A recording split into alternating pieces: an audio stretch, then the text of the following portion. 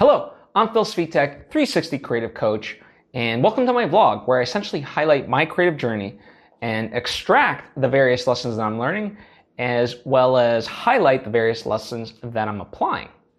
So the majority of my week, not the majority, but where my mind mainly was focused was on making sure that everything for my feature film was being done in order to meet the March 2nd deadline that is to submit the film.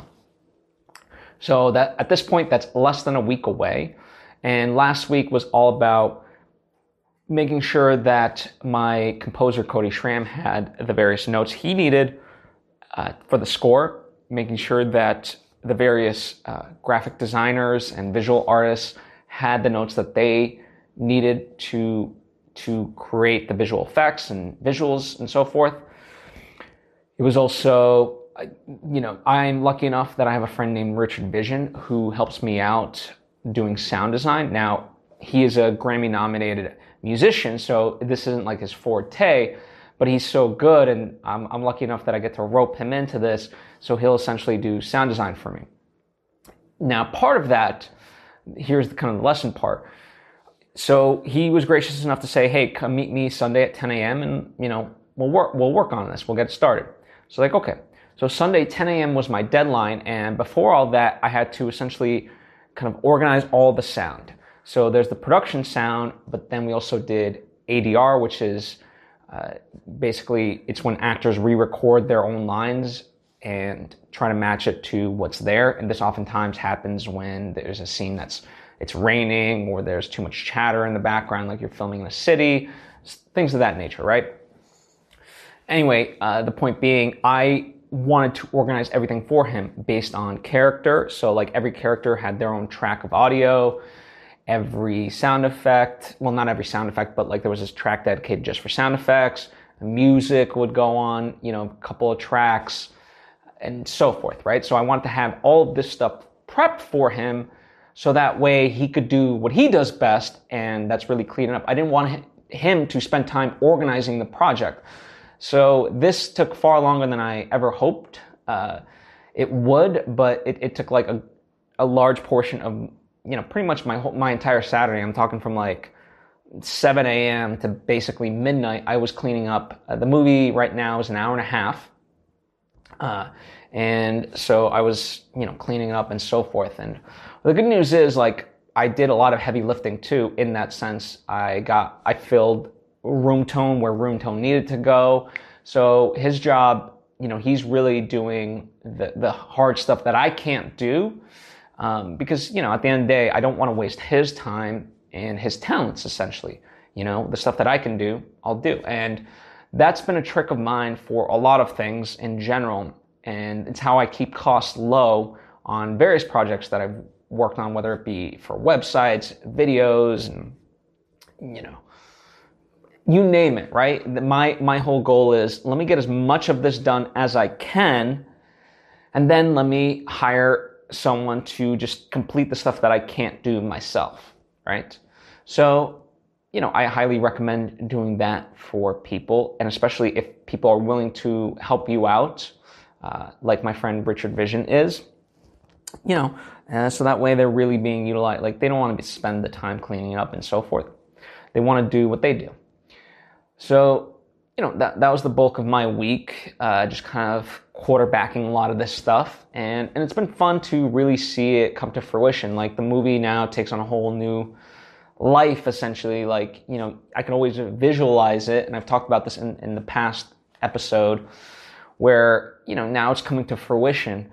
But now you're really seeing like the color come in, the final scores coming in, the graphics and so forth. So now that this creative child of collectively all of ours, meaning the cast and the crew, it's coming together, and it's very, very exciting.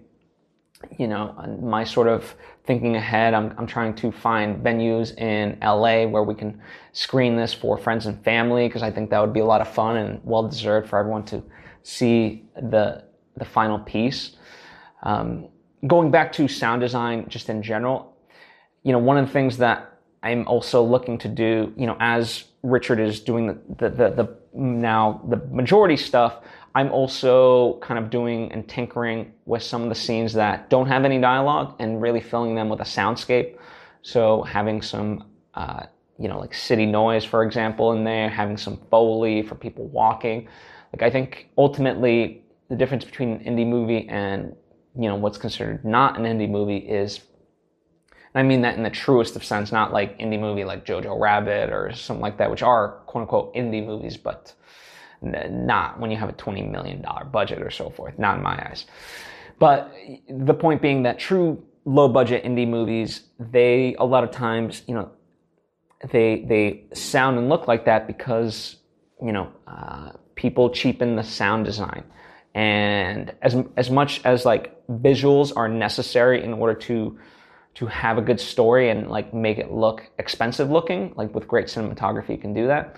It's also about sound design, and I think that a lot of times when it comes to filmmakers, we overlook that aspect of it. But now that I'm in the podcasting space and listening to a lot of like audio dramas, whether Marvel's Wolverine or so forth, like you realize the importance of just sound and how it can actually create a scene visually. Like, Marvel's Wolverine on the podcast side, it's just all audio, and yet it paints a picture through the sounds. And so I want to do that, even though I do have the visuals, obviously, with the movie. So, and the more I can do that, the more I feel I can elevate the movie. So that's kind of the next strategy of mine. And really, that's kind of it. I mean, there's a couple of other things. I'm still finalizing my novel. And I'm excited to, once this movie's done, I'm excited to tackle essentially writing a how-to book of how I made this movie to inspire creatives to essentially just go out there and do it. And also, I'm excited to start tackling another fiction book as well. While this one's being finalized by the editors and so forth, I'm looking forward to, tell a different story. So that's where I'm at in the process. A little bit further down the line, I'm already thinking like, what would a second feature for me be? And you have those ideas, but I don't like to overwhelm myself. I've talked about this a couple of times, but I like to jot down ideas into a journal and so forth, so that way I have them for prosperity later, and I can always kind of refer back to them, but I don't have to overwhelm myself thinking about them right here, right now, when I know I've got all these various projects still going on. In fact, it's based on a lesson I talked about from Warren Buffett. He teaches like, make a list of 25 things you want to do, and then cross out 20 of them that let's go back. Here's the easier version. Make a list of 25 things, and now highlight only 5 of the things that you actually, truly, truly want to do. And then take the other 20 and call that your don't do list. It's not to say you can't ever do them, but just do, by putting your focus on them in the present moment, you're taking away from the list of 5 priorities that you do have going on.